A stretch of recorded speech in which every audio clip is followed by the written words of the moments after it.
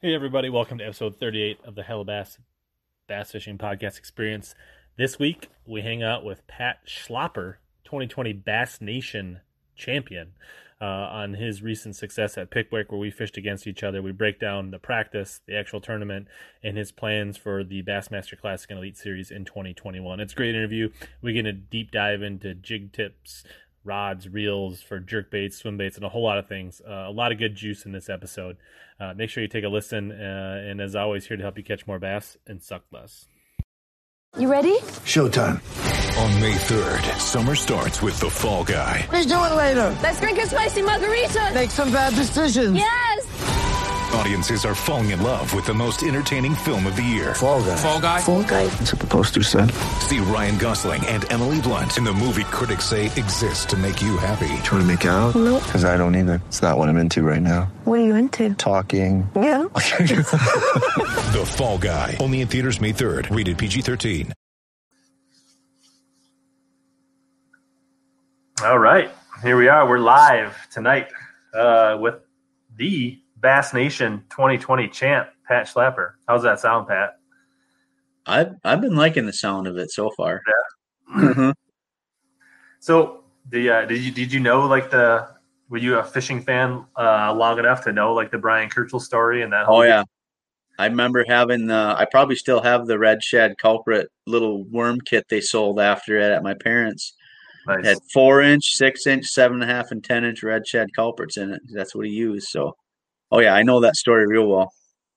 Yeah, that's awesome. Well, how long? I guess I know you've been.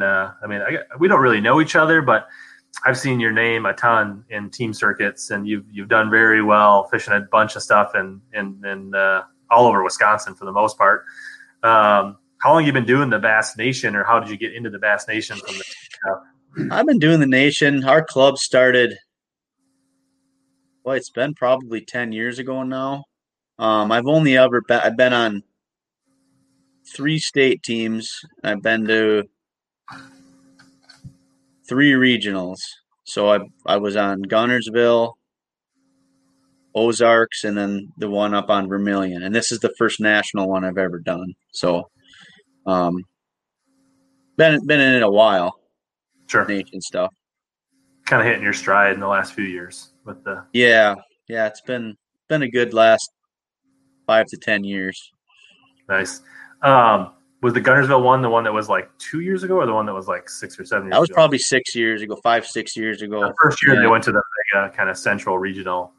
Yeah, that was when there was there was I think 190 boats, so 19 states in it, and same with Ozarks had that a lot bigger field too. I went to the one Gunnersville a couple years ago. Cool. Hey guys, what's up, everybody? Let us know how the sound in the video is as we're getting going. We got congratulations for Pat from Tin Horse Monty there. I'm guessing this Doodle Soccer comment's an inside joke. Oh, Chipper. Logan wants to know what is the name of your bass club? Chippewa Valley Bass Attack. You're from the Eau Claire area, right? Yeah, Eau Claire. So that's Eau Claire, Chippewa Falls, that kind of areas, Chippewa Valley. That's where the bulk of our people are from, Rice Lake. And we've got one of the bigger clubs in the state. I think we have 26 to 30 boaters, but then we have non-boaters too. So we've got a pretty good sized club, and we've got, in my opinion, one of the more competitive clubs in the state. We got a lot of good guys in our club. Sure. And it's funny because I went to school at Stout, and I don't think of the Eau Claire, Menominee, Central Wisconsin as like a bastion of bass fishing. It's got some decent fisheries, but it's definitely not a hotbed. I wouldn't consider. No, you go north of Eau Claire anywhere from a half hour to an hour and a half. Then you get up into the lakes where a lot of the tournaments are held, the better money tournaments in the area, and a lot of the better fishermen are from up there. So, but yeah, Eau Claire and Menominee itself, there's not like a lot of destination lakes you're going to go fish. Yeah. You go Tainer and Wissota, which we fished one club tournament there a long time ago, but like the year before or the year after the the E50s were there. Yeah. So nice. So I guess I think a lot of people that know you from our area know that you kind of gave up your day job to chase making the classic, making the elites to the Eastern Opens this year, right? Yeah. What job did you give up, and what did that path look like at the beginning of this year? I mean, I worked at Shields All Sports in Eau Claire since 2004. I started part-time in 2004. When I graduated college in 2006, I've got a teaching degree, but back then, it wasn't exactly easy to get a teaching job. Teaching jobs were highly desirable. You'd put in a resume and there'd be 200 other applicants. And I did that for about a year and a half. I subbed and tried to get a teaching job, and Shields offered me a full-time job as a fishing manager, which was awesome. And I've done that ever since, and just kind of got to the point where I was at a crossroads in my life. A few events happened that made me kind of rethink, the path I was on and what was important in my life. And about a year and a half ago, I made the decision to do it. And I started kind of figuring out what I needed to do to be smart about it. And that led me to this spring, and it's been awesome. I mean, it's been the best year of my life, the happiest I've ever been. It's so great when you get that weight off your shoulders and you're just concentrating on fishing, and it's been good, and it's been working out. I mean, I've been doing good in the Opens too, and had a chance of making it there. I still might make it there, but yeah, I love it. It was a great decision so far. Yeah, I mean, in theory, if you could win Lay Lake, you should get a nice steak package from Keith Combs, right? Yeah, we'll see. I don't know. So you set out, and you've got the. Let's just answer this one question. Chowder asks, "What's your favorite bait to use when you need a fifth fish?" Depends on the time of year, I guess. I'm a big jig guy. It's hard for me to put a jig down. Like in this tournament, if it was this tournament we're talking about, I'd say a jerk bait. That's jerk bait, But overall, it would be some sort of jig, 1/4 ounce finesse jig probably. Yeah, I would say up here a jig worm or something like that. Oh yeah, or Ned rig, something like that. Down there, I probably would have kept a spinnerbait in my hand because that's what I got most fish on. Spinnerbait was good too, but I really started liking that jerk bait down there. Yeah, so Rigo, we'll get into the details of how we caught him on Pickwick here in a little bit. We'll just talk a little more general first. So you've been doing great in the Opens. Coming into this, to this last Open, you were third in the points, which we, for all practical purposes, second because Patrick Walters is already an elite, so it should roll down. So you're sitting pretty good, but as everybody has seen, whether it's the Opens or the elites, fall fishing can be mighty cruel.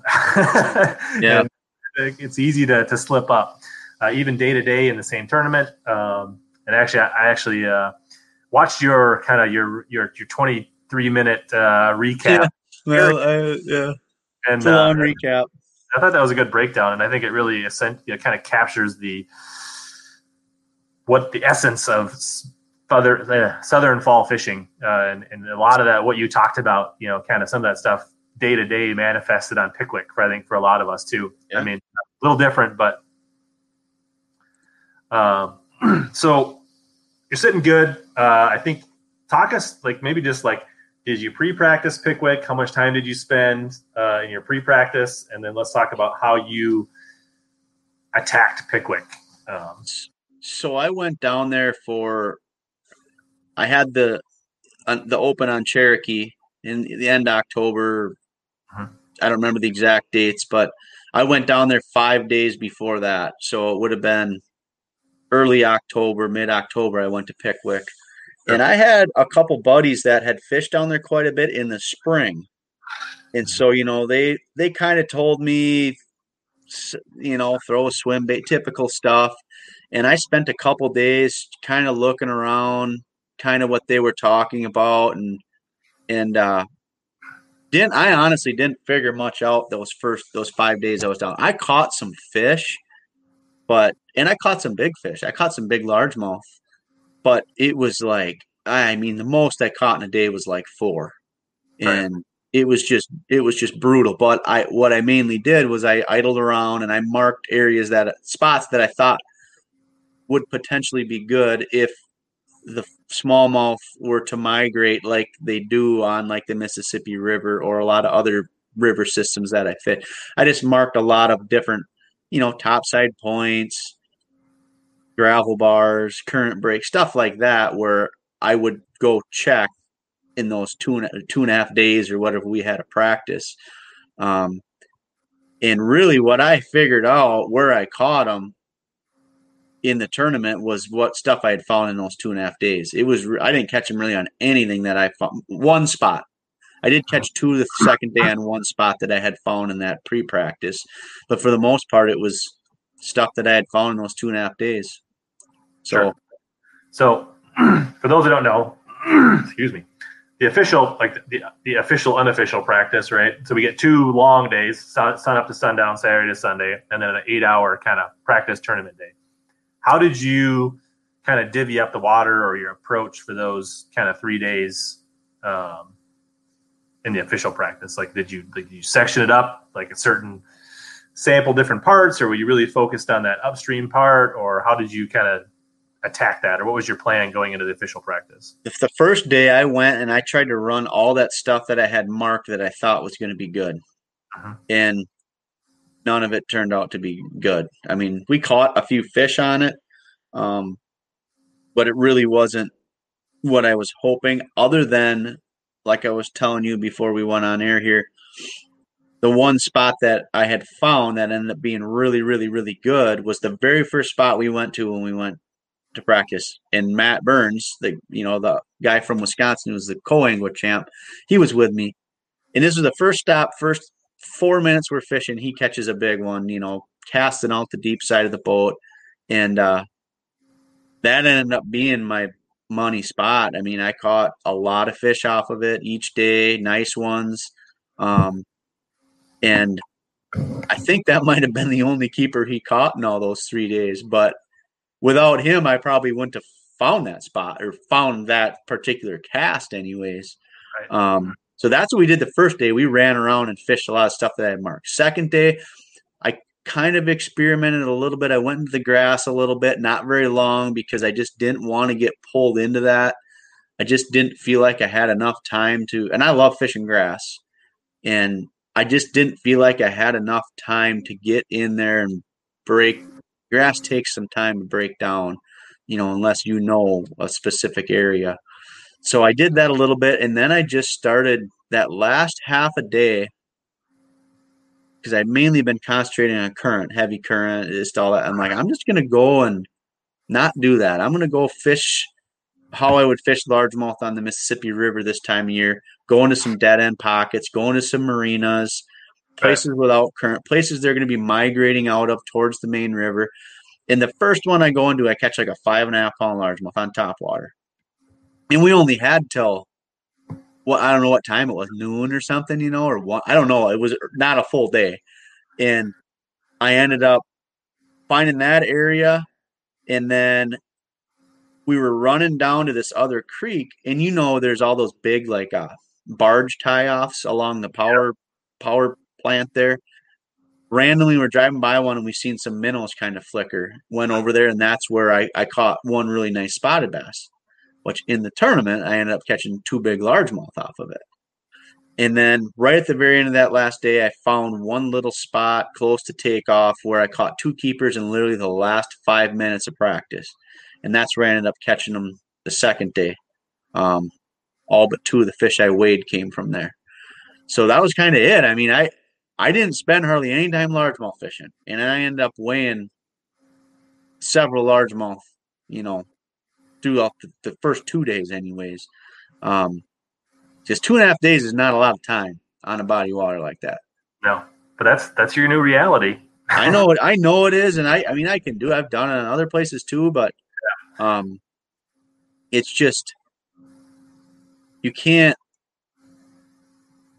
I guess I kind of learned, it ended up paying off for me fishing that current, but all I could think about that second day was just like, man, why didn't you spend a full day fishing largemouth like you know how to fish largemouth in a river system? Why didn't you do that? I was just so caught up in the gotta find them smallmouth in the current, gotta find them, which it ended up working out, but it was not like I went and you know, beat them up for 3 days. I mean, I didn't, I caught 7 the first day and 8 the second day keepers. I caught 30 on the last day on one spot. I mean, yeah, I'm glad I stuck with smallmouth, obviously, but you're into that end of that second day and you kind of see the weights and what's happening and the trends. You're like, gosh, dang it. I probably shot myself in the foot, but. Yeah. I'll just give you a little insight to what I did and make you feel better about your decision. So I did not go down to pre-practice. I touted the idea. I just decided not to do it.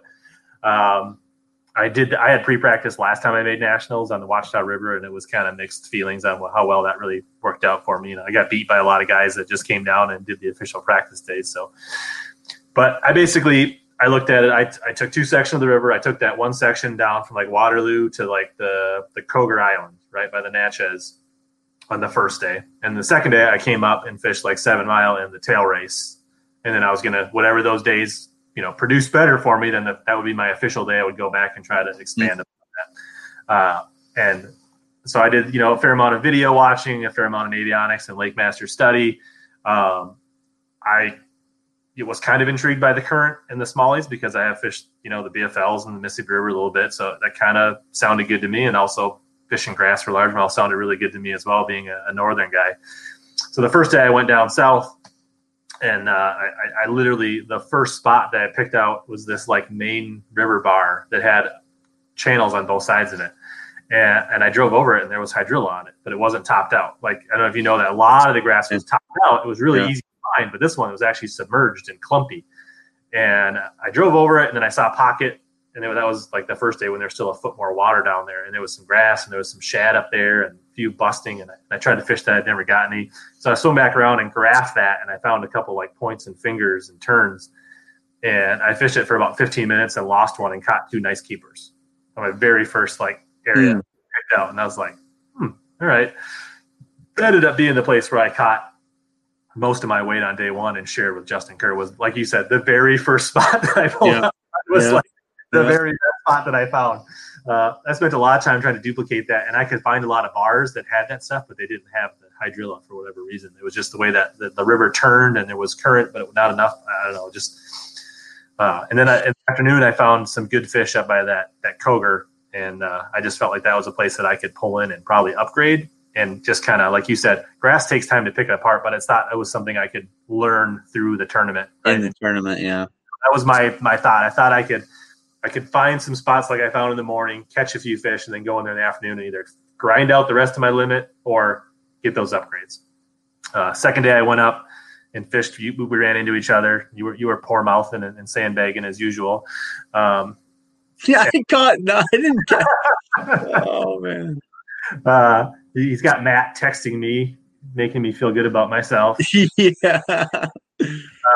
But yeah, we never caught a keeper that day. I wish I would have gassed at my boat, because at about lunchtime I would have just went down to Coger Island and fished more grass, because that's how bad it was for me up there. And then day 3 I went back and kind of eliminated some water, set brackets for how much I wanted to fish, and expanded on a little bit. But that was kind of my practice in a nutshell. Yeah, there was a lot of grass down there. You get below 7 Mile, and there was a lot of grass, and there was a lot of people in the grass down there too fishing. But yeah, but I think that largemouth guy got really tough on day 2. Yeah, that was it did unexpectedly. Like that weather change really shut them off, and I never recovered from that. But so getting into the tournament, you kind of started talking about it, but you went up to your smallie stuff and you popped a couple early. What were you throwing? Swim bait. That's what I caught. Every smallmouth that I caught. Well, this one right here. Like more of a paddle tail or more of a kite tail? Yeah, just I'll get it. Hold on a second. That's the exact one right there. Just a rainbow shad. See it? See, like a Kitech 3.8? Rainbow Shad 3.8 Kitech on a head that I make. That's the 3/4 ounce. That was the game day major change the last day to get. I think 4 of the 5 that I caught that last day were on a 3/4 ounce, and I had never thrown a 3/4 ounce in practice or in the tournament. If you would have thrown a heavier one earlier, you would have caught more fish? I just think on that particular spot, it got down. The current was so heavy. I caught him on a half there right away. I mean, I caught a couple on a 3/8 ounce too, but I just think there was so many fish there that initially it didn't matter if it was a foot under the surface or on the bottom. But I think I caught a 485 was the only one I weighed that was on the half ounce. All the other big ones were on the 3/4.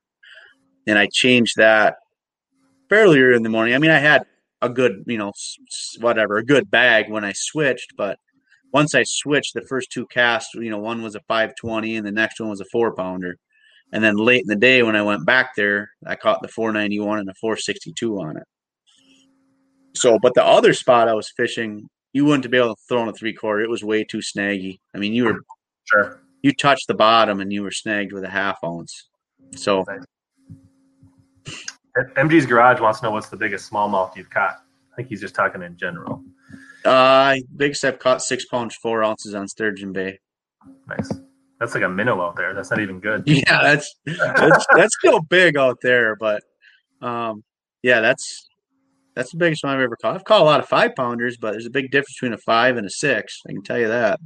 You had a couple 5s on the final day at Pickwick, right? Just one legit. One was 520. I mean, I had one that was right under it and 2 that were right under it. 485 and a 491 on my scale. They were big though. Bigger than anything else. Everything I weighed that last day was bigger than anything else I'd seen all week besides one giant largemouth that I caught in practice. Yeah, I had one largemouth that probably touched 4 pounds. Just kind of a big, long, ugly-looking thing. Yep. Couple 3-pounders here and there. Yeah, like big bites were a premium. So to get 5 big bites in a day is. Yeah, I mean, you get a 2 you're bagging for a 2.5 pound. You're bagging for a keeper most of the other days. Or a 2.5 pounder was really good, and a 3-pounder was a major blessing. So yeah, what happened to me was, crazy and uncommon. So day one, you roll up and you said you caught what, like three or 4 quick small? I caught 4 keeper small. 2 were good ones. 2 were close to 3 pounds. I caught in like my first maybe 7-8 casts. I mean, it was quick. And my co-angler caught a couple small ones and he lost a real big one. And then it was done. That was it. And then that was all the swim bait? That was all in swim bait. That's all I threw on that spot. You couldn't. That current was so heavy, couldn't really do anything else. I think I tried a jerk bait there the last day, but you just couldn't do it. And you couldn't drag anything because as soon as it touched the bottom, it was hung up. You couldn't do it. That's literally about all you could throw. Maybe like a square bill or something, but no, everything I caught, every smallmouth I caught in that tournament was on that swim bait, or not necessarily that color, but just a 4-inch swim bait. And then I did get one the second day on a Carolina rig, smallmouth that ended up calling. What depth were those fish sitting in? Anywhere from 6 to 8 foot. Nothing super deep. So was it like a rise, or were there a couple? Like, what were they keyed on? Honestly, that first spot, I still don't know. I mean, there was a little point I was fishing, but out in the middle there was a few bigger rocks, but it wasn't like there was a point or a eddy or anything they were behind. I don't know. I mean, there was something out there, obviously, but there's nothing distinct. I mean, up there, everything's rock. Yeah. So it was rock, but it wasn't like there was a lip or a ledge. They just were sitting in one particular spot on it, and I just happened to, get lucky that changes day to day, hour to hour, depending on the current. I think, right? I think it does because like the last day I pulled up there, and I didn't know because I had beat on it the first 2 days. I pulled up there and they were busting everywhere, like they were jumping out of the water, and a lot of the stuff you see out there doing that's not bass. It's those I don't know what Tulabee things or whatever, skipjacks they call them. A lot of them are them, but these, I could see them like those are smallmouth. Like they coming out of the water. They're coming out of the water. And so I thought this is going to be really good. And I caught, actually one of them I caught there the third day was a nice spotted bass. But I caught 2 nice smallies and a spotted bass and then a couple little ones. And then like all the life was gone. There was just nothing there. No bait, none of those skipjack things. And then I don't know where they went. I could never find them. I fished up, I fished down, I fished out further, and I never could relocate them. It's weird. So, and then the other spot where I caught all them big ones, I think that was just it wasn't rock because I never got hung up ever. So I think it was just a little gravel point with just enough of a seam that, they got them out of that heavy current enough where they could stay positioned, but it was close enough to that current where they could still feed easily. Yeah. So what was your setup, like line, rod, etc.? I was throwing that swim bait on a 7.6 medium heavy, moderate fast, which in my opinion was key. St. Croix Legend X or Legend Extreme. And I was throwing Daiwa Tatula SV 7.3 gear ratio. And then I was throwing 20-pound Sunline shooter fluoro. Pretty heavy then. You didn't need I mean, dude, them things, them big ones, it was all I could do to. Yeah, they were so strong. Thinking about the current on your line, the drag, and how much that. Not so much the like. I don't think the fish care. It's more about getting it to that's the key is getting it to swing right. But once I figured out where to land that bait to get it to go into that zone right, it didn't matter. I mean, that the diameter of the line didn't make a huge difference in my opinion. I mean, you couldn't cast it, and I mean you had to know how to fish current. Basically, you had to know how to cast and position the boat and know where your target was. Because when you made that cast, you weren't casting. Not like you're flipping to a tree where you're flipping to where your bait's going to go. You had to cast well ahead of where you wanted your bait to be, when it was in the zone where they were going to eat it. So yeah, you guys can see I know how to do that because I had the drum dialed in my practice. Yeah, the drum. I have great examples of how to do that on drum in my practice video. So yeah, they were easy to catch. Logan says, "How do you qualify for the regional?" So maybe you can talk about what it takes to get to the regional in Wisconsin, and I'll cover what the Minnesota section's like. So in Wisconsin, you basically, you have a state tournament, and how they do it in Wisconsin is on a typical year, you have to be in the top 9 in that state tournament to make the state team. And then the 10th person, because they take 10 per state, 10 boaters and 10 non-boaters.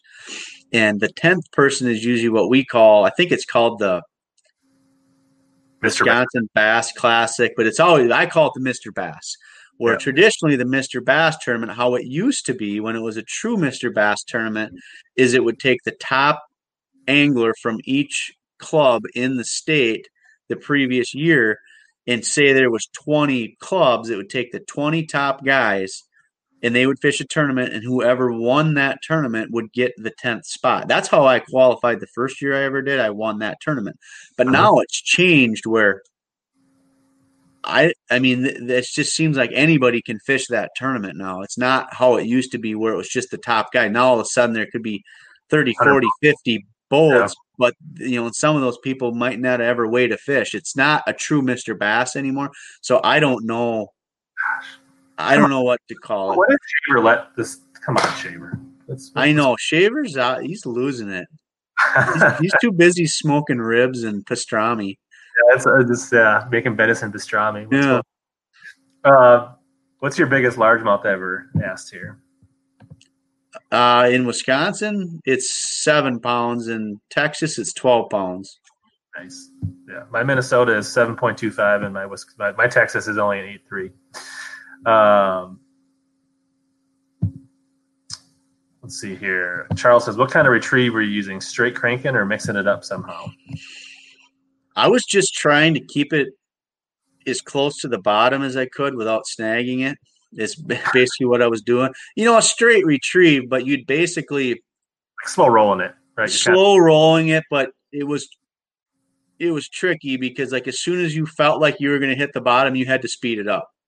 Because if you touched the bottom, it was 99% of the time it was over. Is you either break off or you try to go out there and get it, but in that current, most time you can't get it anyways because you're fighting the current and then you mess the spot up. So the main motor up there. I was just my buddy Dave, who he's fished down there. He told me he's fished down there a lot. He's like, bring a lot of jig heads because you're going to lose a lot of them. And so I poured up a ton of them, and I did lose a lot. I probably lost. I don't know how many I lost, but it was a lot in the days of practice in the tournament. Sean says, I look super tired. And I say, if you've been beat down by Pat all year long, you get tired too. I only beat you down twice. So I should feel fortunate compared to the guys that fish the team stuff in Wisconsin. Yeah. Josh says, how long do you guys fish a spot to know if there's fish there, and do you come back to it later in the day? For me, like down there, I didn't fish spots super long. It seemed like to me if I was going to catch them off of a spot, I'd catch them right away. Both largemouth and smallmouth, honestly. And I would go back and fish the spots, but I never caught them when I went back and fished them again. I'd catch them the next day, but I could never catch them on them spots besides that last day when I went back in the last hour and caught those two big ones. But generally down there, it was, at least what I had figured out, it was if you pulled up and they were there and they were going to eat, I would catch them within the first 10 minutes anyways. Sure. We are creeping up on Cade Laufenberg live numbers. So if we can get a few more likes and a few more people watching, Pat can overtake Cade's numbers on the live stream. So that's the thing in Wisconsin, Is there a prize or something for that? I think you've won enough prizes already, Pat. No, I like prizes. You can get bragging rights. You can tell Cade if you get there. Okay. Chip says, sounds like tubes and vermilion snagged every cast. Depends on where you were, but stupid tubes were pretty good at coming through that. Vermilion was very snaggy. Pretty snaggy. Can you imagine if it had current like Pickwick? Oh boy, yeah, impossible then. Nope. He says, do you feel you have to fish straight fluoro? Can you still win if you use braid to fluoro? I think you can do either. It kind of depends on what you're doing. Like on a swim bait like he was throwing, it would have been very difficult because if you wouldn't be able to, I don't know. You get a chance on straight fluoro to be able to pop it free, but if you were braid to fluoro, you'd lose even more swim bait heads. But for a lot of things, braid to fluoro is really good. Mm-hmm. Yeah, I agree with that. I use the braid to fluoro a lot, but I like when I get into current like that with them big fish. Like I'm really specific on,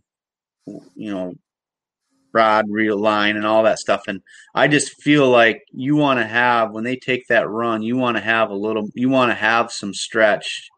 Like that biggest one that I caught, I mean, that thing took off down the river. If you didn't have some sort of give, man, you're going to rip the hook out or something's going to happen. And that's why I use a moderate fast rod too, something with a real parabolic bend. With swim baits, I use it a lot flipping too with braid. I think that's often overlooked by a lot of people that just don't have a lot of experience. They're used to buying a medium heavy fast or extra fast, which is good for a lot of things. But, if you start talking flipping with braid, or in my opinion, throwing swim baits like that, Alabama rigs, that moderate fast is it's crazy the difference you'll see in, landing fish and how deep those fish will take the bait with that little bit extra flex. For sure. Chowder wants to know what's the mold you use for that jig head. That head's just it's a poison tail, but I modified it. I put a screw lock in there, and then I bend my own hooks. Depending upon this particular head that I poured is not something I usually throw around here that much. It's got a lot heavier hook on it. That's another thing my buddy Dave told me. He said, I use a Gamakatsu 604 a lot on a lot of the jig swim bait heads that I make. It's like a medium wire, but it's super, super sharp. It's perfect for around here for fishing lakes. Even on the Mississippi River, I've caught a lot of giants on it. But Dave told me, he's like, you have to use a heavy hook because they will straighten the hook out. And so I put a flipping hook on there. It's a Gamakatsu 294. And it's usually a 60-degree bend, but I have to heat it up and bend it to a 30-degree, and then put it in that poison tail with the screw lock. Nice. Josh, yeah, I think Ultrex was big down there. I think for just about anybody it was big for me on some of my spots. I'm sure it was important for you. Yeah, that's a big factor anywhere you want to stay on a spot. I'm going to guess the Pink Rat wasn't a big player. You're not supposed to say anything, Jamie. Nice. So yeah, I guess, a little bit about my first day. I rolled into my first spot and I threw a topwater for a little bit, but as soon as I picked up a little spinnerbait here, this little 1/2 ounce War Eagle, Screaming Eagle with the small blades, compact, I felt like that seemed to be a deal for the spinnerbait fish, as having for sure 100% shad like that, and just that little kind of what you're talking about. I'm throwing this on a Dobbin 703, which is a pretty moderate action rod. And I never lost it. That's the one thing I could say. I never lost a fish that I hooked. I had some that banged the blades or you could feel them next. Mm-hmm. But like when I hooked them, I had them. And as soon as I picked that first cast of spinnerbait, I caught a 3-pounder. And then I started working my way down further and kind of up to where Justin and I were bumping into each other. And talon down, when I got a bite, I got like a 2.9, and my co caught one, and then I caught a short, and then I caught another, like there was a couple windows, a couple sweet spots on that bar that I was telling you about, and had my limit by 9:15, and I had probably 14 pounds by 9:15. And I was like, "That's good." And I went to the spot, by Koger where I thought I could really upgrade. Hung around there for a little bit, just kind of try to because I probably would have left earlier, but Justin had just come back, and I was like, "Well, I'm not I feel like we need to set boundaries here and establish roles for tomorrow." So I kind of fished next to him, and he caught a few, and I caught a few, and my co caught some more. And I left there. I had upgraded one time, and it was kind of like one that made me mad because it was like a 1/2 ounce call, like 0.05. I was like, I really would prefer to have that one bite tomorrow. And then I ended up getting rid of that one anyways. But yeah, I rolled up to Koger, and maybe I tried a bunch of topwater and stuff, and then literally again, the first time I picked up that spinnerbait, I rolled it down a grass edge and I caught a 3.5, and that put me up at that low 15.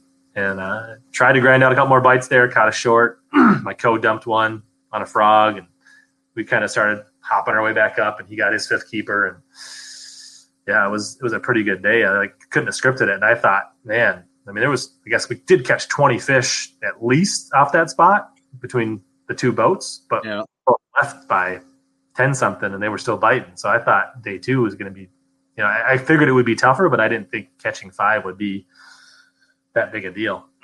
But when that compact spinnerbait thing is a big deal down there. That's what I was catching them on in practice too. I bought like $250 worth of them before that tournament because I didn't have a lot of compact ones, and I was throwing the that little Eco Pro. I don't know if you've ever thrown that thing, but that's a really good little compact spinnerbait. And I think I threw it a little bit in the tournament, but I didn't throw it very much because I got on the other stuff. But that small blades, that's dead on, in my opinion, down there. Yeah, that one and the Spot Sticker Mini-Me were the two that I probably threw the most in practice. But I was boat 24, so right in the middle. And when we weighed in, we were the first boat to both have limits. Mm. And John made a big deal out of because he had 12.5 pounds and I had 15.3 or something like that. So we probably won. Who'd you fish with the first day? He was a guy from Rhode Island. So it wasn't the guy who won the co-angler thing. No. Okay. He ended up zeroing the second day. But he still ended up finishing 6th just on his day 1 catch. We had a good day. Brayton would like to comment on your studliness. He's the one who took over my old job. Nice. Yep. All right. So day 2, we chatted afterwards, and you're like, "Oh, I don't know. I'd be lucky if I caught him again," is what you told me after day 1. I was. So how did day 2 unfold? So day 2, I went and started on that spot where I caught 4 the first day, and I caught 2. And I mean, I hate to even bring this up, but and most people probably watching know, in this format, you got a co-angler in the boat. And the first day, the guy I had, the kid, his name was Taz, from California, really good fisherman, and probably the most respectful co-angler I've ever had. The way that I was fishing, I had to make a specific cast, and I needed it to be uninterrupted the whole swing of that bait. And he didn't cast anywhere. He did his own thing.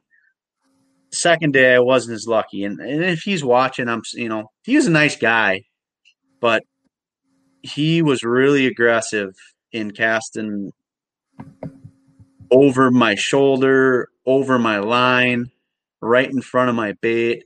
And it started right off the bat. And that kind of messed with me, And I caught 2 and kind of got me going a little bit. But it took me the next few hours. It was tough to fish because I couldn't do what I needed to do. And I couldn't hardly say anything to him because, he made it there too. He zeroed the first day, which was even more frustrating because I was in it. And I think it was about after I caught those first 2, I don't think I had another keeper until about 10. And then I stopped on a spot I found in pre-practice, and I didn't really figure on fishing it, but I was close to it. And I caught about a 3-pound spotted bass. It was a good one. And then I caught my 4th keeper, just like a 15.5-inch smallie. And at that point, I went back up this was down towards Kroger where you're kind of talking. I went back up towards the dam and fished smallmouth again. And I was trying to make it work, and it wasn't going to work. So then the last 10 minutes of practice, I had found an area close to takeoff where I caught a couple of large ones. So I'm just going to go in there. So I went in there and I started beating on them pretty good. I caught a 3.5. That was my 5th one. Then I caught another nice spotted bass that called out one smallmouth. And then I just kind of explored that. It was a big area, but I just started exploring it, and I ended up catching 2 or 3 more good largemouth. So in there, did you go like up the canal? Yeah, in the canal and the barge harbor. In anywhere except for there's a bunch of creeks too, but there was just one particular part of it where there was a bunch of bait, and once I figured out how to catch them, it was pretty predictable where I could go. Once I kind of figured out what they were relating to, it was pretty predictable that day. Now, obviously the second day or the third day I did go in there a little bit and I caught some, but I didn't stick around there very long. But that's kind of what saved my day was in there because, I think I ended up weighing, I don't know if I had 2 smallies. I think I might only had 1. I know I only had 1 smallie that day.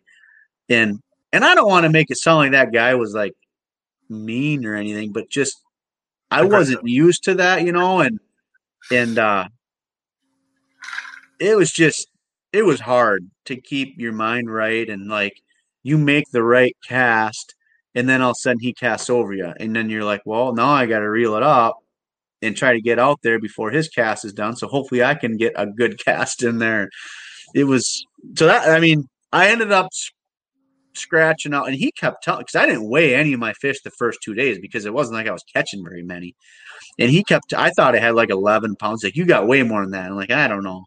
So I just hope I can make the cut. Oh, you got 14 pounds. I'm like, no. And I ended up having like 13.75, which was, really good that day. I moved up to second after that. I was only out of the lead by 6 ounces. So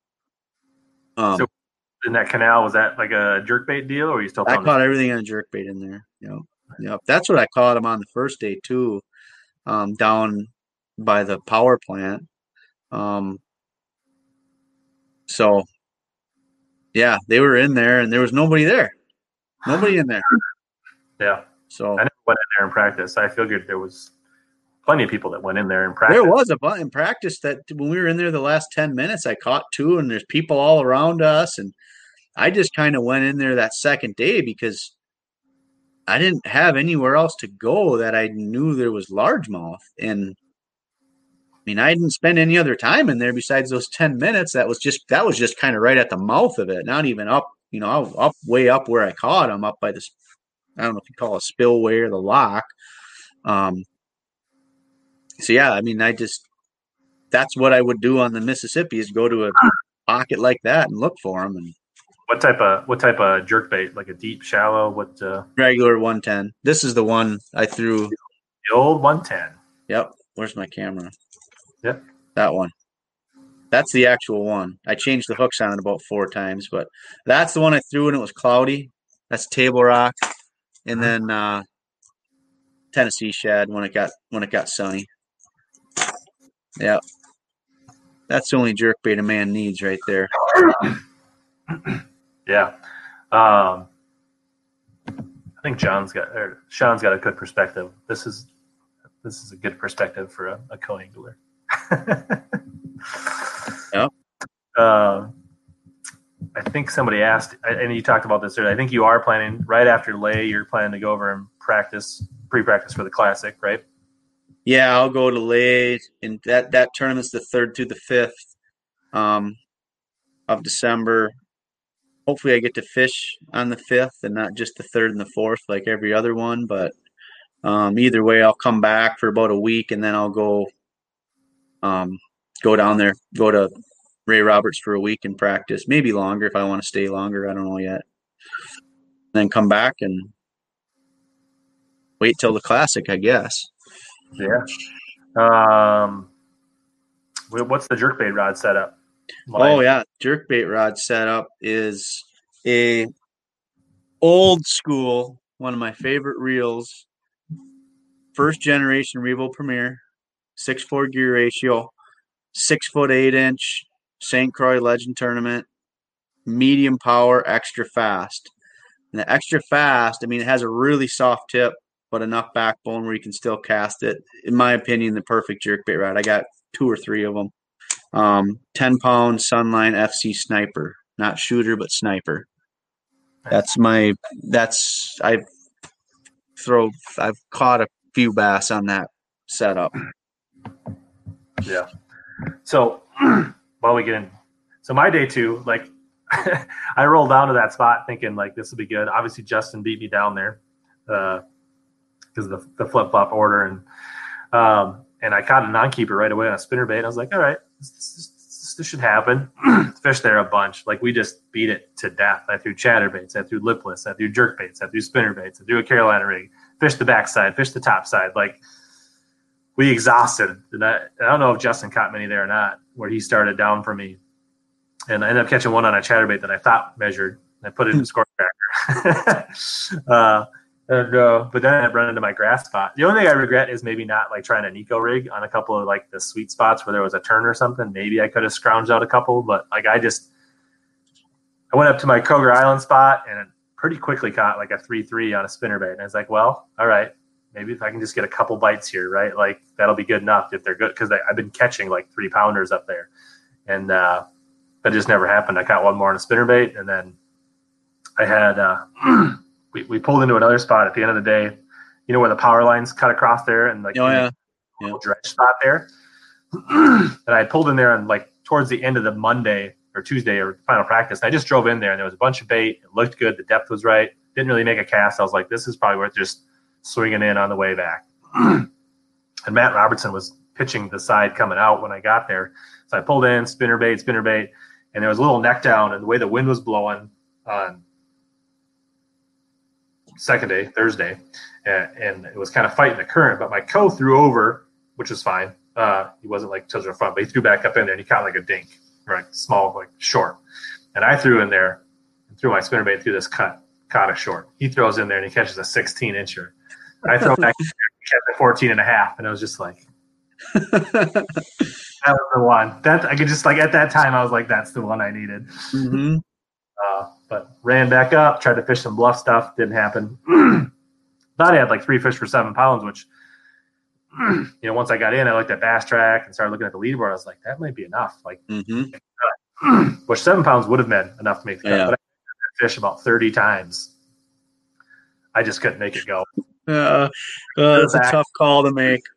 And I honestly felt it was like a touch short. Like if I pushed the nose, it wouldn't touch. If you let it like relax with the mouth open just to touch, it would touch. But I was like, it's short. I would be trying to sneak it through. And I was like, that's how I want to do it. Right. So that's where my tournament ended. And I finished 2 ounces out. And I was to the point where I was in 8th place with 3 boats to go. And they all had them. Yeah, you were biting your fingernails. And I was like, yeah, that was a stinger. And so then I was 11th. I was like, well, at least I'll get $500. But then the non-boater moved over, and then the guy in 13th was the second guy in Central. They both fished day 2. They both caught a couple fish and pushed me down to 13th place. So I missed a check too. Oh, yeah, that's always good. But it was a good feeling to be in it after one day. Mm-hmm. Like the last time I went to Nationals, I just was never, I kind of, but I was never like in it. And it just, yeah. So Chad, the score tracker is optional. It's their Bass Track. You just text in an update. And then I don't know if it automatically populates or somebody converts it. You just reply to a text. You say like two space 6 pounds, and then it just goes in. So it's all voluntary. They strongly suggested they begged people to do it. So, Sycamore says, what is my spinner rod and setup? And I covered this a little bit ago if you missed it. But yeah, I was throwing this War Eagle, Screaming Eagle. Every one of my keepers, most of my fishing practice, even my shorts were on this. And it's the Screaming Eagle, which has like the kind of lead around the shank. So it's a really small profile. The small blades, 1/2 ounce. I was throwing a slightly more translucent, not such a stark white in the tournament. Trailer hook was key. I definitely was catching a few fish on about half my fish would be on the trailer hook and the other half would just like smoke the whole thing. I think it's like 16 or 17 pound fluoro, 703 Dobbins, a fairly moderate action. Every fish that I had on, I got in the boat. It was pretty good. I just needed a couple more bites. Bob says, what are your thoughts on fishing the Classic? And who's your pick to win besides yourself, Pat? I don't know who my pick would be to win. I hope I win, but that's probably a long shot. But I don't even know who all's in it yet. The field's not even released yet, so I don't even know. But I mean, it's something I think any of us that tournament fish think about and dream about. I know I have since I was, I don't know, as long as I can remember since I started tournament fishing. So and honestly, I don't know if it's set in for me yet. I mean, since I've gotten back, I've been on the phone every day, all day with, websites, writers, which is fun. I love doing this. This is fun doing this. I mean, I could do it every day, but I haven't really got to sit down and think like, man, I'm fishing for about $300,000 or whatever it is, and the biggest tournament in the world against the best fishermen in the world. It's in Texas where I love to fish. So many people supporting me and telling me they're going to go and messaging me. And it's a really hard feeling to describe. To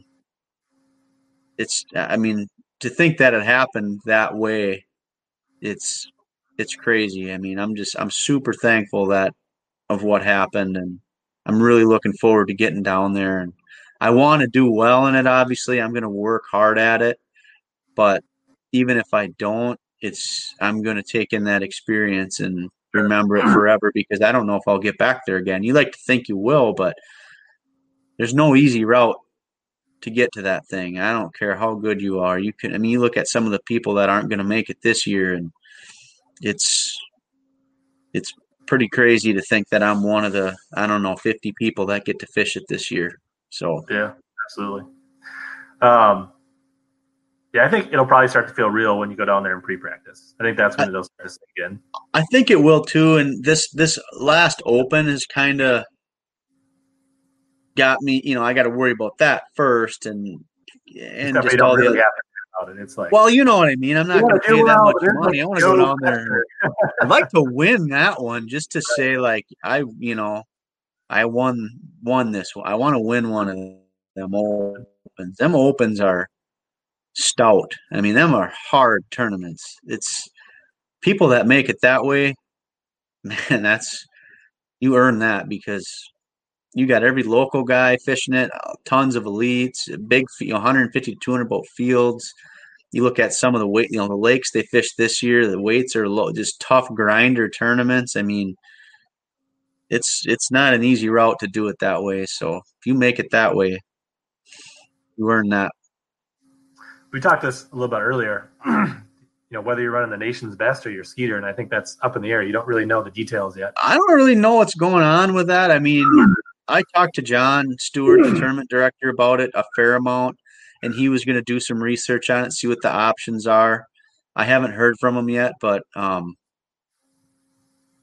I've been Skeeter Boat Center, and they've been so good to me down there, and I love Skeeter boats, and their incentive programs are better than anybody else's. So I'd have a hard time not sticking with Skeeter Yamaha. I just trust them. I love their products, and I like the service that I get at the boat center where I get them. I just, I'm hoping to do that, but I want to represent the nation too. So I'm hoping John, even if I don't do that, he'll let me put that on the wrap because I'm proud of that. Right. Some people supposedly in the bass fishing world, the elites, and this is just what I've heard, is they don't necessarily think that us nation people are, as good a fishermen because we got there doing it the grassroots way. But I'm proud of that. Yeah. They think it's like, they don't, I don't know if they necessarily don't think they should have that, but I mean, 3 people got to the Classic through that route. So some of them guys apparently, obviously I've never seen that because I've never been in this position before, but if anybody ever, if that comes up to me in conversation, I think by the end of the time they're done talking to me, they'll probably look at it a different way, or, I would think they would because, and that's part of the reason why I want to make it in the opens too. Because I want to say, yeah, I made it in the nation, but I made it in the opens too. So, Nation has very good anglers. I mean, I fished a lot of them people. I recognize them from the other regionals and the team championship. I mean, those, Josh Ray, Justin Kerr. I mean, there's Albert guys Collins. Albert Collins. I mean, there's guys there that, Kerr's been doing it full time for 20 years. I mean, them guys are good. I don't care what they say. So hopefully I don't experience any of that, but, I'm just proud to represent the nation. All my buddies, all these people I've met, everybody at that tournament you could go up and talk to anybody, sit with anybody, and they're just so cool and down to earth and happy to be there. So I want to represent those people. I'm proud of it. So I want them people to know in the elites that's where I came from. So hopefully we can work it out. Holinek came from the nation. Yeah. Paul Mueller. I mean, Paul Mueller is the guy that won it when I went to nationals last time. I think some of that stigma maybe went along with the split. I don't think. Yeah, maybe, but you still. I mean, one of my buddies who fishes, he fishes FLW. That's the first thing he said to me, and I'm just like, "Are you kidding me? You're telling me that was easy? What just happened?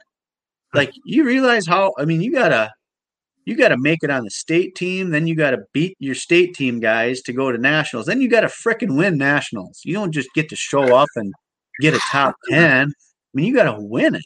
So, yeah, I don't buy into any of that because when you misstep, the clock starts over for 2 years. Yeah, you can't have, because even in the opens are hard, and you can't slip up much, but you can slip up a little. In this deal, you can't slip up. I mean, you look at, Lonnie would be where I'm at. He got third in the friggin' tournament up on Vermilion, and he didn't get to go to that tournament because I got first. Yeah. So you look at what he did, he gets third place out of 90 boats, and he can't go down there because I beat him. It's just it's not easy to do. You can even fish really well and not make it. I've been on the wrong end of that a couple times early in my divisional career, like going to Winnebago and stuff, where like finished like 5th, but I'm second on the Minnesota team. Like that's what the first year in Gunnersville that happened to me. I mean, I think I got 15th, but that was back when there was 200 boats or whatever it was, and Teddy Heitschmidt beat me. He got like 5th in the tournament. Came back the last day with a giant bag and got 5th. So it's just. Man, the nation guys are tough. I don't care what anybody says. There's a lot of good fishermen in that deal. Yeah, Austin, I did go fish Wilson while Pat was smashing 24 pounds on Pickwick. I did go fish Wilson a little bit. So only 23 pounds. So I do have a video from Wilson that I'll put up in a little while from my throwing an A-rig around the tail race. Sandy wants to know, are you going to move down south, or are you going to keep the Wisconsin life? My wife and I have talked about it. We both kind of like the Tennessee area, but I doubt it. I like Wisconsin, and I've told this to a lot of different people when I come back from these, like, the grinder tournaments in the fall down there. I'm like, man, you guys don't realize how good the fishing is up here. And I've had people down there tell me that before when I would go down there on vacation, but it's like, we live in a good area. Minnesota and Wisconsin has some of the best fishing and the nicest country. I mean, I don't like winter that much, but I mean, this is a good area up here. I can't see myself leaving unless, an opportunity comes up down there. And I like Wisconsin. I like hunting and doing stuff outside up here. So I doubt it. And now you'll be on the radar. Spring, winter storms now, because you'll be fishing tournaments down south. So yeah, I know. Let's see here. So Sycamore, yeah. So non-boaters are a different category, but the championship non-boater does move over and fish the third day, and anybody on the non-boater side that has enough weight to make the top 10 moves over. So there is opportunity. And actually, the very first year, which was 7-8 years ago now, Ryan Levine from Louisiana caught him on Conroe at the championship well enough to move over, and then he won the whole tournament. He's the one that went to the Classic that year. So yes and no. So everybody still has a chance. Sean Lai, thanks for tuning in. He's a faithful follower here. You did have a full-time job at Shields, but you gave that up to fish the Opens this year, right? Yep, I still work there part-time a little bit.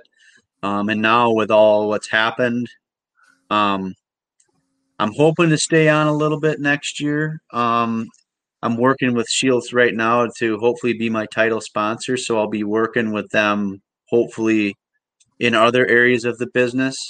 Areas of the business that I've been working in for 16 years, just be at a little different level. So yeah, I still want to keep that connection with Shields because it's been a big part of my life, and they've been so good to me, and I want to keep that connection and help the business, help their business, and hopefully they'll help me still. And anything to have a few less Josh Douglas big heads out there, if we can get your face mixed in a little bit, just to bring it up. Yeah, I talked to Josh a long time today, and he said he's glad that I'll be around to hopefully help out a little bit. Yeah, Josh and I go way back. We used to be in the same club a long time ago. Awesome. So I guess the one thing, and we haven't talked about this, and I think some people know this, but your whole goal of fishing the Opens was to make the elites, and now you birth from being the national champion, and you 100% are accepting that, right? I mean, there's no doubt. Yep. So on top of the Classic, the schedule's not out yet, but you're all in on the 2021 Bassmaster Elite Series and the Classic. So yep. When you set out to do the Opens, did you have like a 2-year plan, a 3-year plan? Obviously things have went great this year, but how long were you willing to commit fishing the Opens to make the elites? I mean, I didn't know. I wanted to see how the first year went, how I liked it, if I still had the drive to do it after the first year. It's still a lot of unknowns. I mean, honestly, I'm fortunate enough where, I was pretty smart with my money, and I saved up a pretty good amount of money where I felt fairly comfortable that I could, do it for 2, 3, 4 years without having to worry financially. I mean, you never know what could come up, but I had in my mind figured I would give it for sure 2 years, possibly 3, depending upon where I was financially, and if I had the drive to do it and the desire to do it. So, that was kind of my plan. Now I, don't have to worry about the next 2 years, I guess. Right. So then, like, if you would have went out and finished 178th in every tournament, be like, this isn't as much fun as I thought it would be. Yeah, you just don't know what's going to happen, and you might get out and, I don't like being away from my wife a lot. There's just a lot of factors that you don't understand when you're used to working 9 to 5 and coming home every night. And even when you fish the tournaments around here, there might be a few times where I'd be gone for 4 or 5 days at a time, but not long stretches for the most part. So there's just a lot of unknowns. And then you talk to people that have done it a long time and tell you, all the bad things about it and how hard it is. It's, you just don't know until you go do it. Right. So that being said, you plan to, Chowder wants to know, are you going to jackpot any Wisconsin tournaments? Or everyone I can. Heck yeah. Heck yeah. I'm going to fish everyone I can on Chetek Chain, Big Chetek, Red Cedar, Long, Mississippi, everything I can get into that I'm around. I just want to fish. What's your favorite pool on the upper Mississippi? My favorite pool on the river? Yeah. I'd say probably, I don't know. Probably pool 5, I guess. That's probably my favorite. I like 4 too. 4, 5, and 5A. Bill thinks there's something wrong with you. Yeah. Yeah, I 5A is my favorite, but I haven't spent time on 5. I usually fish 4 or 5A. Yeah, so, they're all good pools. Yeah, I mean, it's would you have a travel plans? Anybody you plan on traveling with? Are you a VRBO guy? Are you going to camp, hotels? What's your What's your style on the road? I do VRBOs. I like getting houses. A lot of times they're more reasonable. You can, if you get another guy to stay with you, it's usually cheaper. You can find them with carports and garages sometime. Have full refrigerators, full kitchens. I don't do the hotel thing anymore unless I have to. Yeah, and I do sleep in my truck some. I've got a nice bed set up in. Like if I go camp around here, I'll sleep in my truck. But when I go do these bigger ones, I stay at VRBOs. Yeah. Actually, my shout out to my co Brian. He had it really nice for the first few nights VRBO with the carport for our boats. Because Matt was texting me, he's like, "Where'd you park?" I'm like, "Under the carport at the house." Yeah, that's what. He looked at me and he's like, "Why didn't we do that?" I said, "Dude, I don't know. I thought we were supposed to stay here. That was because when I went down there before, I stayed at a nice VRBO.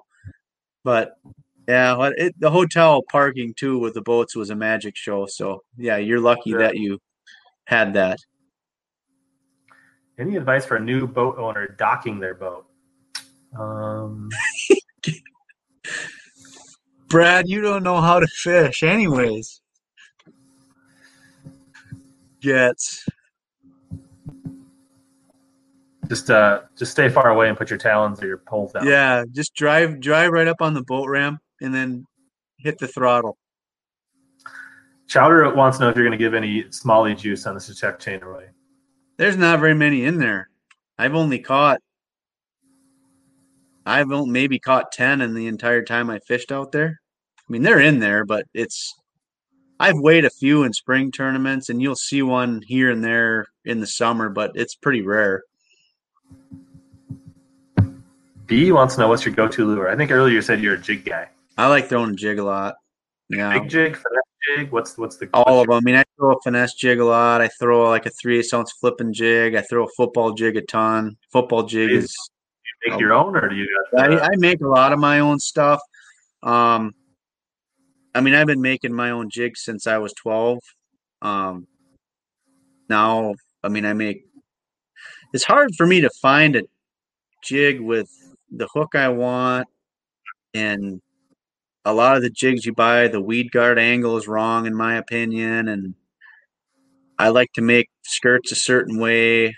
I'm just really picky about it. I do buy some jigs, and I use some Super K swim jigs, and Super K makes a good jig, but I'm just so particular with what I use that I build a lot of them. Bill wants to know any advice for Rice Lake. I've never fished on Rice Lake in my life. Never been on that. I've been around pretty much every lake up there, but Rice Lake I've never been on. All right, so Sean wants to know, do you recommend buying a used glass or aluminum boat? You think it's not good to get a cheaper new boat or a higher end used boat? Just curious because motors play a big part. I'm a big motor warranty guy. I like to have warranty on my motor. That's the first thing I would look at is the outboard, because that's where you can dump a lot of money in really quick if there's something wrong with it. But it kind of depends on where you're at, right? Because it takes a certain amount. You have to be a certain level into the game before you're going to be anywhere near a warranty. That's true. We're talking 5-6-year-old boats, right? Or you're not going to touch a warranty. So No. If you're not going to be spending at least $30,000, you're not going to see any warranties on any bass boats. Yeah. I don't think aluminum or glass matters. I think you can get in. You could probably get into a better boat/motor situation cheaper with an aluminum boat. So like finding a used, I don't know, like Crestliner style bass boat with a 90 on it. You're probably more likely to find a 5-year-old one than that with some warranty on it at a much less price than you're going to find something that's a glass boat. Really depends on your budget. I don't think there's anything wrong with aluminum boats unless you're fishing really big water. Mm-hmm. So there's benefits to an aluminum boat. I mean, there's a lot of benefits to them. Bait rotation for smallies on the Great Lakes. Have you fished the Great Lakes much? I fish Sturgeon Bay a fair amount. And then Chequamegon, I fish some, but I've only ever fished down there in the spring, and it's pretty much a jerk bait, a tube, a swim bait. I always try to throw. I like to throw moving baits when I can. I'll throw a swim bait or jerk bait, usually first, and then once you find them, then I'll slow down, drag a tube, drag a Ned rig. I've actually, the biggest smallmouth I ever caught down there was on a crankbait. So, yeah, I like to throw moving stuff, and then once you find them, drag a tube. Yeah. I think you were specifically targeting smallmouth at Pickwick. That was not luck. Yeah, I was. So do you have any of your jigs? Chad wants to know. Handy?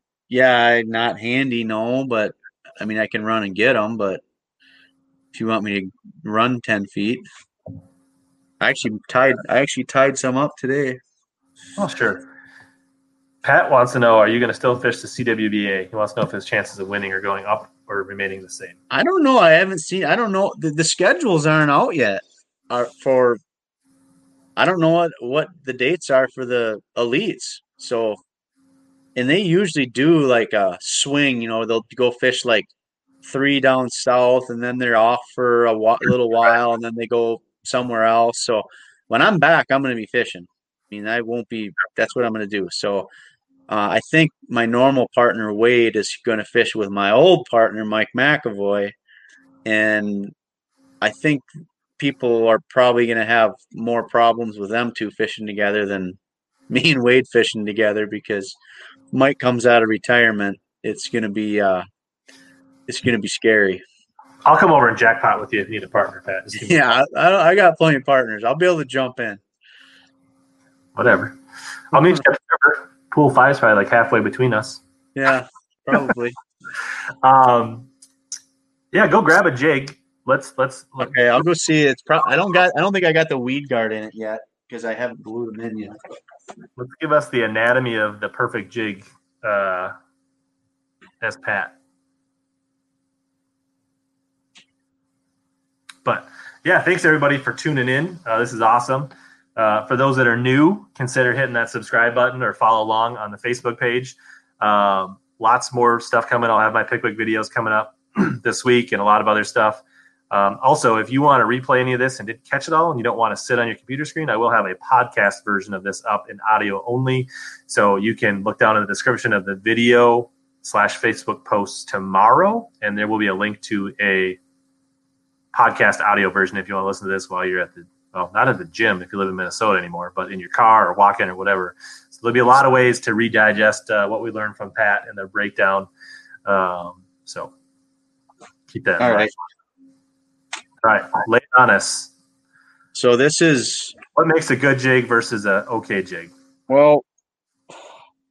So this particular jig, I'm actually in negotiations with a company about getting production made on it because I don't have the time to tie them like I usually do. So this is actually where's it at? Where's the camera? I'm making you full screen. Yep. So this Center. is Sparky Arky head on there. And then this is a Gamakatsu 294 hook. Up a little bit. There you go. There we go. Right there. 4/0. This is a 3/8 ounce head. And then what I do is I put a screw lock on there for the trailer. I hate super glue. I don't like little wire keepers because you constantly have to adjust them. So I put screw locks on whenever I can. The only time you can't really use it is if you're using like a Z-Man or Elastec, anything like that. And then the other thing I do is I hand tie them. So there's no rubber band on there. I tie an upper layer and a lower layer, and then I can create a lot of different colors that you can't find. And I can be really precise with the strand placement, and I can make it really consistent. And then I can get the exact amount of material in there I want, depending upon how bulky I want it, how fast you want it to fall, how much you want it to flare. There's a lot of variables that, I honestly probably overemphasize a lot of it. It's in my head, but this is a jig that, you can throw it on rockwood. It skips really, really, really well under docks. And this one doesn't have the weed guard. I haven't glued the weed guard in it yet. I literally just made these today or down on Lay Lake. So that's kind of one of the ones that I make. All silicone, or do you mess around with round rubber? Or I've messed around with rubber some, just regular round rubber, natural rubber. I don't know what, it doesn't do it for me. It's fine. I've caught fish on it. Rubbers don't do it for you, Pat? Is that what they don't? No, never really liked them. So, I do tie some, old school round rubber in round ball finesse jigs. Right. I do throw them in that. But like my regular jigs, I don't. So maybe if I did, maybe I could catch more fish. So is there a specific angle that you target with your weed guard, or a certain like bristle count, or what's your? Yeah, I buy my weed guards from fishingskirts.com. They have like a welded hub on there where it goes in a lot nicer. It's a lot more clean. And then the angle of the weed guard is critical. And that's one thing that I don't like about a lot of other jigs is A, they're inconsistent, and B, a lot of times it's just too steep of an angle. I wish I had a weed guard in it, but when that weed guard comes off there, you want it to lay, where the hook is. That's hard to explain, but you don't want that weed guard too straight up because it doesn't come through the cover as good. It doesn't swim right. And you think about when a fish eats it, you want that weed guard to be more at an angle. So when the fish eats it, it'll collapse down and get to the hook. When it's real straight up and down, pushing it and rolling it away from him, right? Yeah, that's what'll happen is they'll end up going like this to bite it and it'll push it away, or they just won't be able to get that weed guard to collapse. Same thing, a lot of jigs that you get will have a really stiff weed guard, which is fine. You just have to learn how to trim them and know what stiffness you need it at. And I don't know exactly how many strands. I just kind of trim it down to what I feel like is, what it should be. And a lot of times I'm on the side of a lot softer weed guard, unless I'm pitching really heavy cover or it's super thick weeds where you need that. I think people, are so worried about getting snagged that they overlook that, and then they miss fish because that weed guard's too stiff. So do you control your weed guard angle based on just how you glue it in, or do you modify? You got to drill it. So I'll pour all my jigs with like a pin in there, so it just basically creates the 1/8 inch cavity for the weed guard, and then I paint it and I bake it, and then before I tie my skirts on, I'll drill it out. And when it's an 1/8 inch drill bit, and then when you drill that out with a power drill, you can set that at the angle you want. You can modify it a little bit with the angle of that drill bit. And then I use a gel super glue to glue the weed guard in. And that's the last step. After you have it tied, you glue the weed guard in. And once again, when you use the right glue, you can manipulate that angle a little bit to get it right. And you can't use too much glue either. That's part of the other reason I use a welded hub weed guard, is with the regular weed guards, that glue will soak up into that weed guard. And you'll see it. You'll start to notice this stuff when you buy jigs in the store now. That glue will soak up into that weed guard, and like the first, sometimes 3/8 of an inch of that weed guard will just be covered in glue and it doesn't flex at all. So it's just too stiff. So, that's all stuff that I've just learned from making jigs and selling jigs, and,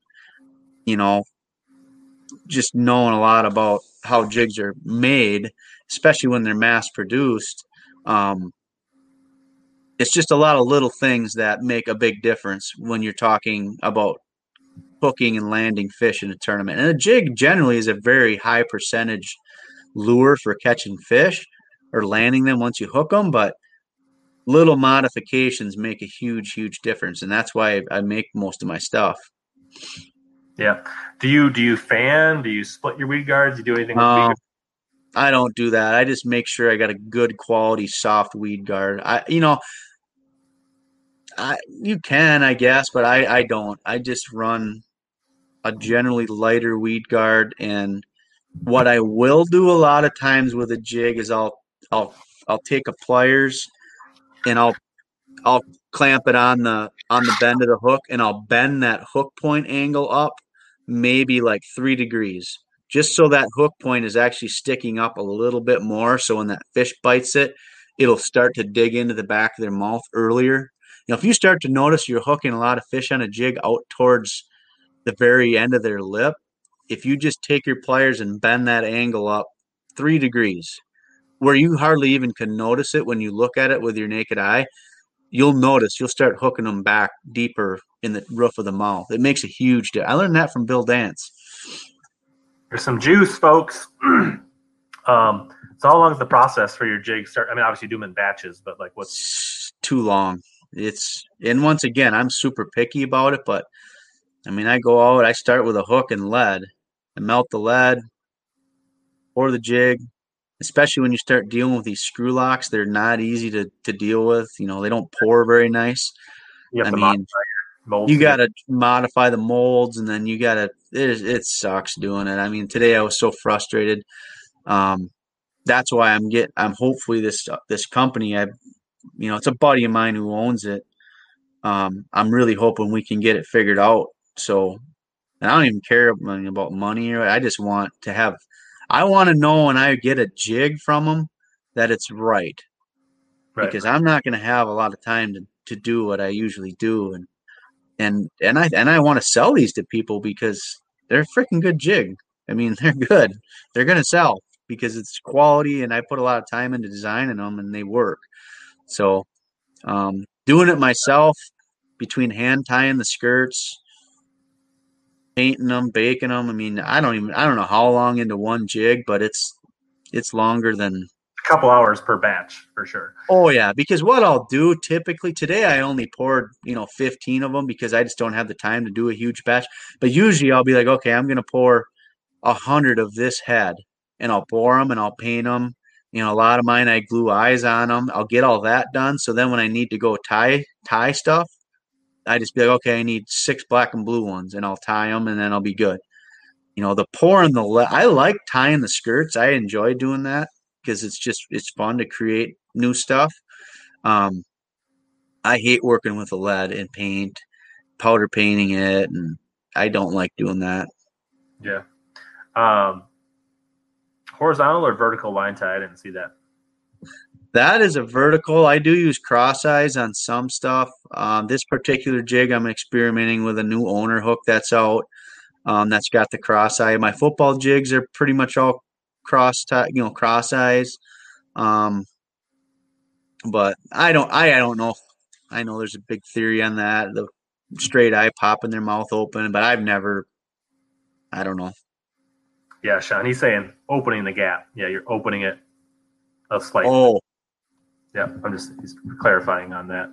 And then you got to customize your mold. I don't know if there's any mold. There's probably is some molds at Screw Lock, but I'm sure for the hook that you're using, it's all customized. Yeah, pretty much the Screw Lock stuff you'll see will be on like swim bait hooks.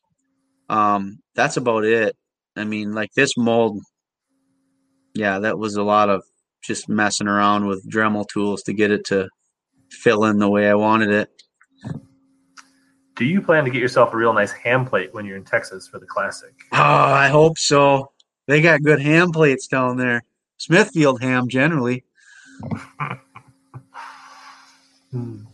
Nice.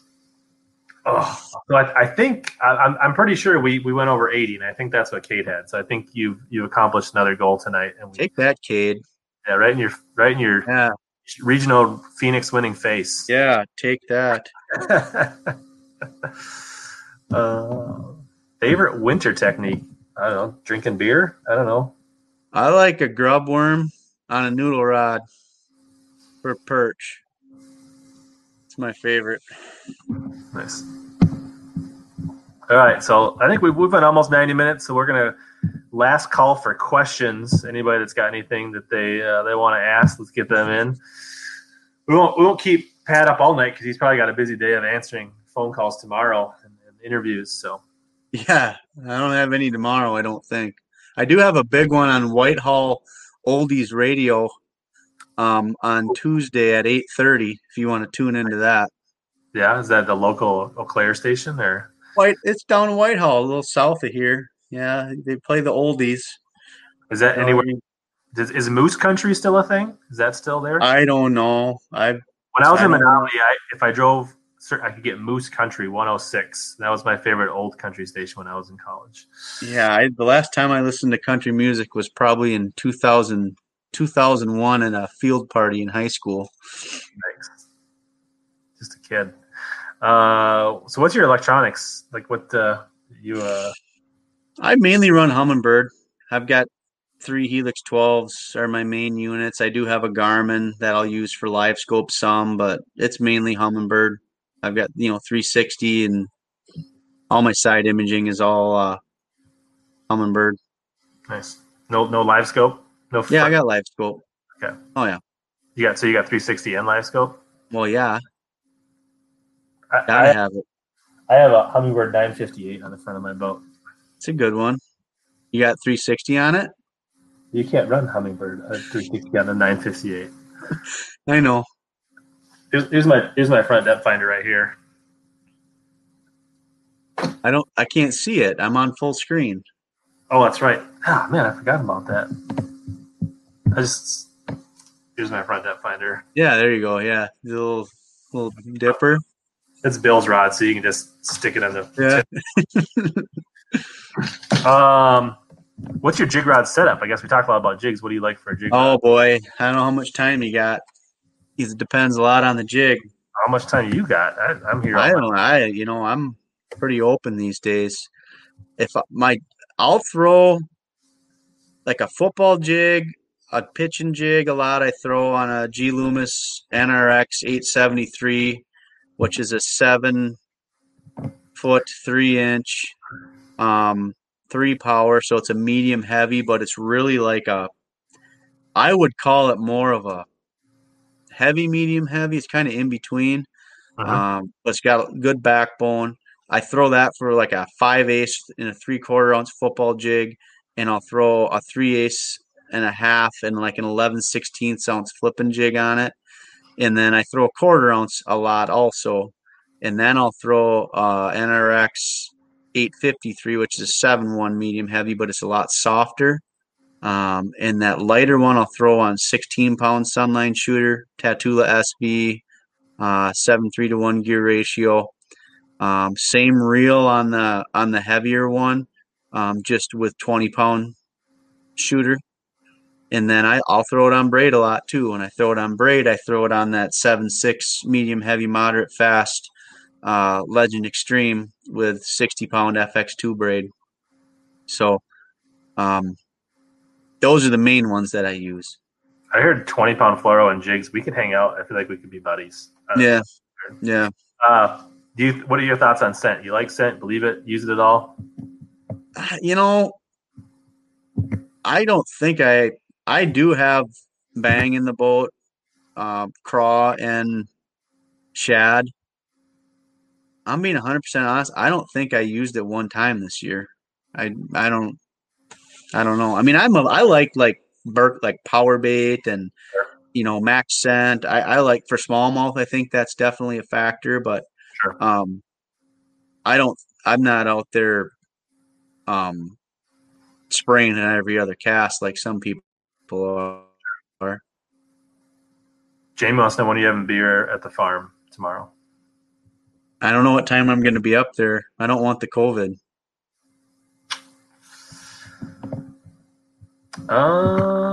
Excited about the Mega Live release. I don't know. I mean, I don't know very much about it. I've just seen the little blurbs, and I'll buy it and try it. I don't know. Nobody knows anything about it right now. I don't know what the angle is on it. I just are you going to be able to be 3 angles in one transducer? Yeah, I know. I know, but I don't know how tight the beam is, and I don't know. Are you actually gonna be able to get it? I mean, they're pre-ordering it in March, but is it going to be like a Mega 360 where it's a ghost for 2 years? You hear about it and you never see it. You won't be telling your live scope anytime soon. Is what you're saying? No, I mean, I'm going to keep it. I'll buy this Humminbird one. It ain't going to hurt to have it and try it, but if I can get one, and if whichever one. That Mercer is already thinking about how he wants to call your name on stage because he likes the sound of it. So there you go. I'm sure he'll mispronounce it like most other people, but that's fine. As long as I'm bringing him fish to weigh, that's all I care. You want to correct people so they know? It's Schlopper, not Schlapper. Slop. Okay. I learned something tonight beyond fishing. Yep. Mr. Schlopper. Let's see. Scrappin' Pat on your next jersey. Yeah. That's the name I can get behind. That must be Colin. Favorite jig trailer from Mr. Howland. Oh boy, that once again. I use a lot of Pack of Chunks. I like them a lot. I like some Rage stuff. Like a Baby Rage craw. I like a Menace a lot. Swim jig, I throw a Menace pretty much exclusively. Love me some Menace. Yeah, it's a good lure. And then I like just the old school Super Chunk Junior or Super Chunk from Zoom. Those are the main ones that I throw. How do you determine length of your Carolina rig? I just kind of cut a piece off I think looks right and tie my hook on, I guess. 2.5, 3 footer. So why the NRX instead of the Legend Extreme? Sean wants to know. When I buy a rod, and this is once again a luxury of working where I've worked and being able to handle every rod I want. When I buy a rod, it's just usually for one specific thing. So, and I've got 30 St. Croix, 30 Loomises. To me, and Dobbins are good too. They're very good rods. To me, those are 3 of the top brands out there. And when I buy a rod, it's for a specific thing. And Loomis is better for some things, and St. Croix is better for some things. Now, there's a good chance I'll be fishing St. Croix exclusively here pretty quick. And I'm fine with that because they've got, a lot of great stuff. I mean, I've been buying their stuff since I was 12, but in the last few years, it's just, I've just grown to like a Loomis for one thing and St. Croix for other things. Nice. So you think you and Big Bass Bob will be throwing the same rods next year, huh? I don't know for sure. I had a very good conversation with him, and I want to get with as many Wisconsin companies as I can. Sure. So, and St. Croix, honestly, in all the years of working retail like I have, probably the best company to deal with for that. I mean, they're awesome for customer service and dealing with people at the dealership level. So I hope that works out. I'd be very excited to work with St. Croix. Nice. B says, what do you look for a new body of water when you first get there? Like depends on the time of year. You know what I usually I'll do some research ahead of time and try to figure out what type of fishery it is. What, is there smallmouth? Is there largemouth? Is there a river? Is it clear water? And then I'll try to base a lot of my decisions on familiar water. So if I get down to, like what I did on Pickwick, I, drew a lot of similarities to the Mississippi. So then I'll start, okay, what would I do there? And try that. And go to the areas you would go if you were on a lake that's familiar back home. And that's where I'd start. Now, it doesn't always work out. I did that on Cherokee for 2 days and 3 days, and I didn't hardly catch anything. But that's how I usually start. Right. Trying to do, fish the way that I like to fish back home. And a lot of times it does work. I mean, you get comfortable with something, you can make it work on a lot of different bodies of water. Yeah. Colin says he'll take your NRXs if you're. Yeah, I don't know. Yeah. I don't think that'll happen. A lot of people are already fighting over them. Nice. Cool. Well, I think we answered everybody's questions. I appreciate you coming on, Pat. It's good to get to know you a little more. We've probably spent more time talking tonight than we have. Yeah. We guessed big talker at tournaments. And I was like, I don't know if I want to talk to him. He just beat me. Like, we were both getting ready to head home, and I was just like, oh yeah, I remember that. I don't know how to look at him. Like, I don't even like. I don't know. I'm pretty intimidating. I was just in a bad mood. Like, what do you mean you made it? You should have been happy. I had 14 pounds in like the first 15 minutes. Like, I thought like that had an opportunity and just couldn't ever get a big bite the rest of the day. So, but you want more, right? Like, if you're not first, you always want more. So yeah. And if you don't want more, you're in the wrong game. So, cool. All right. Well, thanks everybody. Make sure you like, subscribe, comment. And like I mentioned before, there'll be an audio version of this in a podcast. I'll put down in the comments in the description. And any parting words, Pat? Just thanks for watching. Thanks for all the support. When you start doing stuff like this, you start getting all the messages from people, and I love it. I mean, makes me feel good, and to know that people are out there supporting me, it really does mean a lot to me. So just thanks a lot, and hopefully you continue following along with my journey, and hopefully I can make some of you guys proud from up here that I fished against forever, and hopefully make you guys proud. Yeah, I agree 100%. Like, there's a lot of messages at Vermilion, a lot of messages the first couple of days at Pickwick, which was awesome. And even the messages that were like, man, like the people that saw that I missed the cut, and like they just like, so it means a lot. It helps you, it makes the good times better, and it helps you like kind of ride out some of those rough things. So it does. Appreciate it, and I'm sure you appreciate it. So cool. All right. Well, thanks everybody for watching. Hope you learned some things tonight. And as always, here to help you catch more bass and suck less. It's only a kick, a jump, a block. It's only a serve.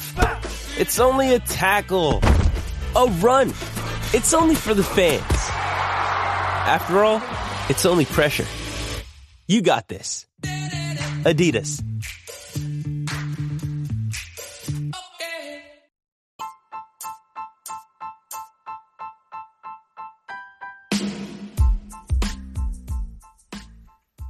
As always, thanks to all of you that hung in till the end of this podcast. This has been another episode of Hellabass Bass Fishing Podcast Experience. Please consider sharing this with any of your bassin' buddies and friends. This is the best way for podcasts to grow is through word of mouth. Also, don't forget to search Hellabass on Instagram, YouTube, Twitter, or just about anywhere else so that we can connect in more ways. As always, here to help you catch more bass and suck less.